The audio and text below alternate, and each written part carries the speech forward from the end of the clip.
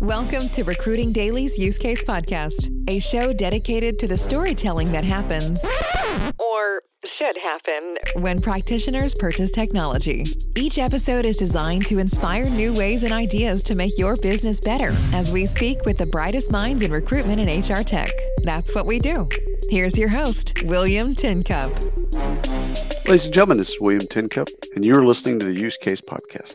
Today we have Brian on from Celential, and we'll be talking about the use case or the business case for why his prospects and customers, why they pick Celential. So let's just jump into some introductions. Brian, would you do us a favor and introduce both yourself and Celential? Thank you, William. Yes, Brian Hollinger, VP of Sales here at Celential. We focus on optimizing and automating the top of funnel for our customers, leveraging AI, specifically natural language processing, and our proprietary talent graph. I love that. So top of funnel for anyone that might not understand top of funnel, let's do some definitions. These are people that have applied, and now there's a process in terms of trying to take them from application and all the way to offer letter.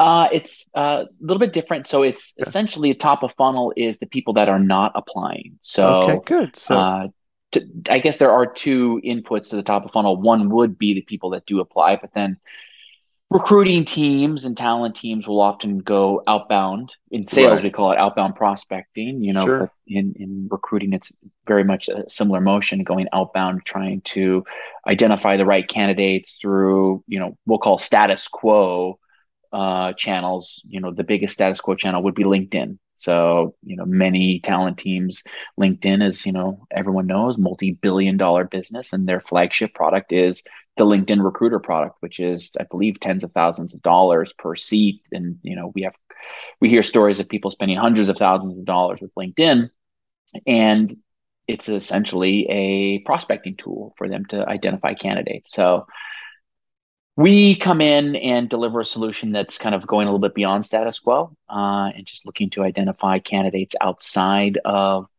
those traditional methods through our talent graph, which takes into consideration hundreds of signals, thousands of signals across the web to identify really who are the best candidates, and then engage those candidates to fill the top of funnel. So do that in an automated way, reaching out to those prospects or the prospective candidates, I should say, right, on behalf of our customers, and that's what we're delivering on.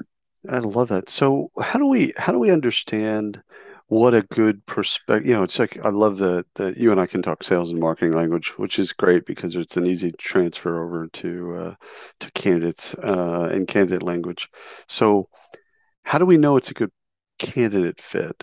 Like, what do we need to do, and what does the technology do to understand, okay, this would be a good candidate fit as opposed to someone that maybe might not be a good fit? That is a great question, because it's not just about the candidate, right? So the candidate has all of its attributes, you could say, the technologies they're familiar with, the companies that they've worked at, the experience that they have, as far as individual contributor, leadership, all of those different things kind of make up the candidate. But there's also the company side of the equation, right? So as with anything, I make the sales and recruiting analogy all the time, but I say recruiting's harder because you need two people, you need two sides to say yes. Where sales, you just need one side to say yes, and you can move forward. So the key aspect to that is that the company needs to be a fit for the company as well. So, what we're able to do is we're able to understand the candidate's makeup and profile with a great depth of understanding of their technical skills and depth of experience with specific programming languages and infrastructural technologies, combined with the company and the company attributes, which is also part of our graph. So we have an understanding of all of the engineers at our customers are in our talent graph. So we understand their makeup, their experience, the companies that they've worked for, the level of expertise they have. We understand the company itself. How many employees are there? Is it Series A, Series B? How fast is it growing? All of those things make up the company profile. And then we're able to understand, okay, who are the best fits from a technical perspective, from a from a skills perspective, but then also who are the best fits as far as likely to work at a company at maybe Series A or Series B, or only a team of 10 engineers. Someone that's worked in only companies of, several hundred engineers may not be a fit for a team of, 15 engineers that's, maybe growing quickly. So really understanding the company attributes combined with the candidate skills as well as that experience that they have, and then really those are the factors that go into making the match, in addition to understanding the depths of skills and understanding, which are very important, of course, but it's truly understanding like what's a good match. Because if you say like, look, this is a seed stage startup that's hiring its first engineer, Right. it doesn't make sense to go after, oh, I only want A+ engineers that have been at Google for 10 years. Well, someone that's Good been at luck. Google for 10 years that's going to be a really hard sell. And you're just going to, for lack of a better term, you're going to be barking up the wrong tree. So who are the best fits that maybe have had that experience and maybe started at a company, Series A, Series B, and been with a company through to Series C or D, and kind of been part of that growth story. And those are the types of things that, we're able to do at scale that, really good recruiters do this. The best recruiters understand all of these elements that go into understanding who are great fits, who are great candidates. Right. But doing it at scale is incredibly hard, to impossible, you could say, because it's not just identifying the candidates, but it's this, the second part of it is engaging the candidates. So what we do for our customers is that after we've identified the best fits for our customers, we then reach out to those customers on behalf of a member of the team, typically a hiring manager or CTO or a member of the leadership team, so that it's in an automated and yet still personalized way that is able to say like, look, because of your experience working with this technology at this company, and actually a few members of our team might have went to the same school as you did about the same time you did, we think you might be a good fit. Are you open to a discussion? So being able to generate those messages and generate that outreach in an automated way, coupled with the identifying of the candidates in an automated way, just allow us to really move quickly and move at scale for our customers, where like I said, really good recruiters could do what our technology does, but it would take them much, much, much longer, Right. and they wouldn't be able to do it at nearly the scale that we could, that we're able to deliver on. So two dumb questions, alerts. One is the data that you mine from, it's more than just LinkedIn, yeah? Oh, it's really anything that's in the public sphere. We're able Gotcha. to, Yeah.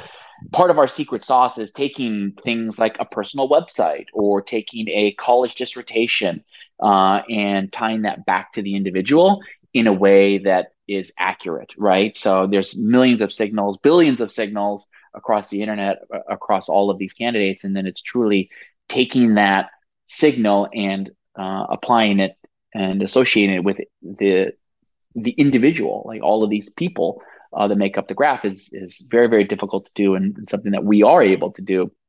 So like I say, it's taking just things like Stack Overflow, GitHub contributions, personal websites, college dissertations, academic research papers that might have been published.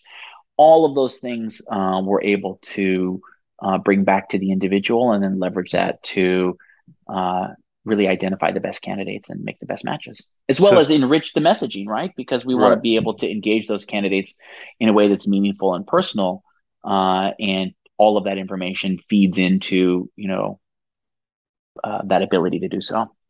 So the second dumb question was, I first of all despise software categories, but I also understand that HR and recruiting's budgets are built in Excel. So I would have put you in kind of that smart sourcing technology category. But again, because I hate categories, why don't you tell me what your Yeah. prospects and customers, how do they view you?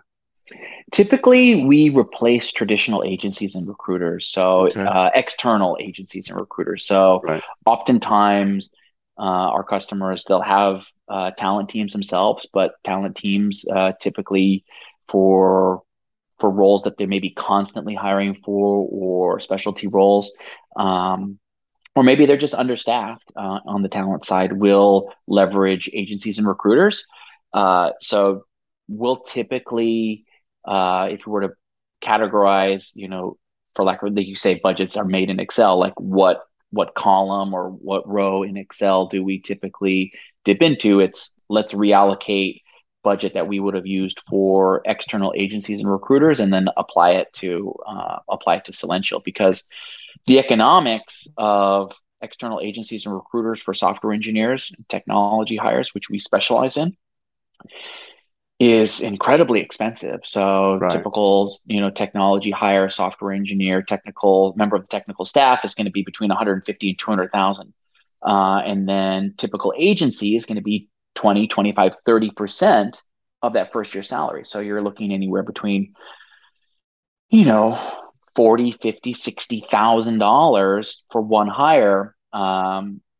They're able to spin up these agencies and recruiters at no cost. But then if you make one hire, it becomes prohibitively expensive, where we're able to come in and deliver a consistent quality pipeline of candidates, typically between 20 and 40 candidates per month. And our customers typically would need about 20 to 30 candidates to make one hire. The economics, uh, you know, make sense pretty quickly for our customers, and that's typically why they come on board with us. I'm so glad I asked the dumb question because I had you miscategorized in the sense of I had you as a LinkedIn killer and maybe even maybe closer in my head over to something like Seek Out or Hire Easy in that way that you can help people find talent. But this is far more robust in the sense of you can actually displace some of that really kind of mismanaged staffing funds that have been there. We all know that the situation that's been going over there. Money's being spent, and they're not necessarily getting their best return on their investment. This is a much better way to get a return on that investment. So I'm I'm glad I asked the dumb question. Yeah, I think that's part of it, and I think that another part of it too is when you talk about like other technologies, that although those other technologies still need to be run by people, and those That people need to be hyper efficient, and those people need to know how to use the tool and use it appropriately. So no matter how good the tool is, if the person that's using it, we all know the phrase user error. Uh, uh, if the person isn't totally dialed into that technology, maybe they're using it wrong, and there's some inefficiencies there and some slack in the system there. Whereas we're coming in delivering, our customers aren't necessarily logging into a tool and doing the searches and doing the messaging. It's all happening in an automated way. Our customers don't need to change anything about their process for candidate experience, and only just engage with the candidates that respond positively and say, yes, I'm interested in a 30-minute call. Yes, I'm interested in learning more. Yes, I'm interested in kicking off the process with you. So there's no tool that the customer has to spin up there. So we hear this from our customers all the time, and prospects. It's like the concept of tool fatigue. Well, we tried using this tool and the team didn't adopt it, or we subscribed to this technology and we used it for 2 months and then it just sat there for the next 10 months.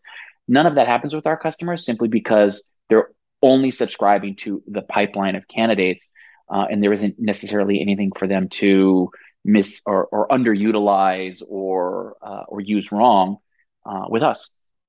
I love it. Let's pivot to the other side real quick because I want to talk about prospects. First thing is let's go into the demo. What's your favorite kind of, I call it the aha moment, but what's your favorite moment in the demo? So part of our demo process is kind of exposing the customers to the matching process. And because there isn't necessarily anything for our customers to use, our demo process is the free matches and then taking them through what the process looks like and how we deliver on those candidates. So uh, we liken the matches that anyone can go to Celential.ai and run a free match against one of their job descriptions. And kind of the aha moment comes kind of one of two ways. Number one is sometimes customers or prospects will say, "Oh, actually, we interviewed this person 2 months ago, and maybe they declined our offer, or maybe, upon further review, they weren't necessarily the perfect fit that we were looking for.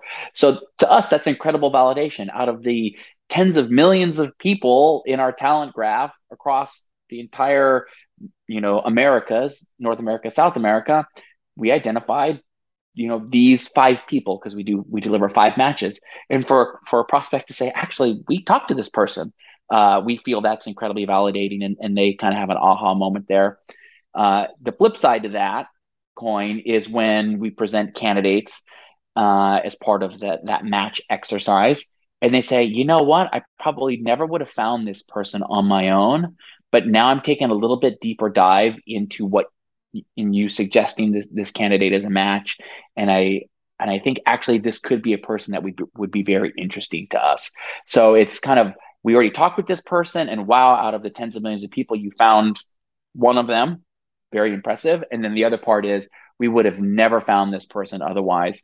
And that's, to me, like where I get the most satisfaction, because and then once prospects ultimately become customers, that happens frequently, because like I say, customers are using status quo solutions. We'll say LinkedIn data is so sparse. I mean, you can have people Right. that have spent 5 and 6 years at, my favorite example is Stripe. Someone spent 5 years at Stripe. What kind of work have they done at Stripe for the past 5 years? It's got to be the most incredible experience over these last 5 years at a company like that.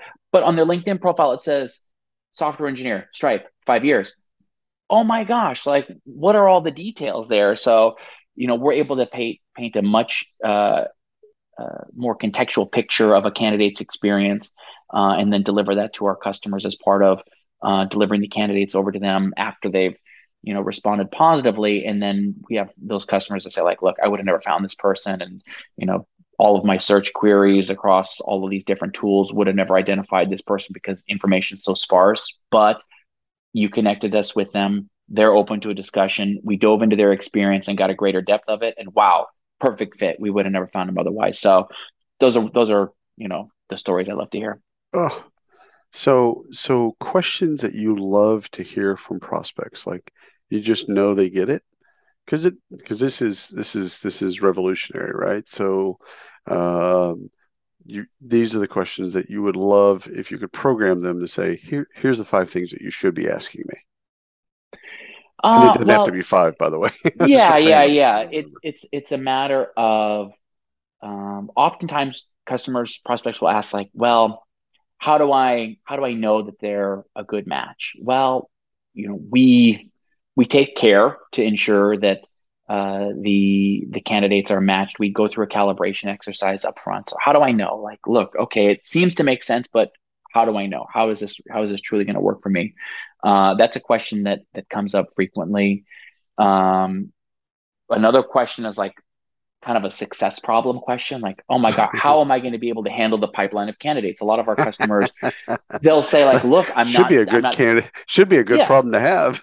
this is exactly right. Like, how can I handle it? That's what I call like a success problem. Like, oh my gosh, you'll be so successful. How could I handle that? Or you will deliver. It's almost like, hey, I understand that you're going to deliver, and I believe that I'm bought in, but how am I going to handle it? So oftentimes we'll walk through with our customers, like, look, this is how we operate. We can scale up and down to meet your needs, just as far as the flow of the candidates, because we can toggle the volumes to ensure that we can, calibrate things in a way that, we know our system pretty well, so we can understand, response rates and levels of engagement of the outreach to ensure that it can meet those needs. But then also we have, there's a human in the loop element too. So we have a customer success manager on our team. Customer success manager really is an extension of our customers' talent teams in many ways, and I think is a tremendous asset for us with our customers, in that we're going to take those inputs and say, like, okay, based off of your needs, we can calibrate the search in these ways. We can calibrate the volume of pipeline in these ways. So it's not just a total flip of the switch. There is this human in the loop that's able to make sure that we can best meet our customers' needs. So when they do have that question around, oh, how am I going to be able to handle this? it's the customer success manager that's able to, toggle the inputs. How am I going to know that the candidates are the right candidates? How can we truly validate this? Well, we're going to keep calibrating. It's not just taking the job description. So our first step is take the job description, we parse the job description, and we're able to identify the right candidates. But then there's a human in the loop.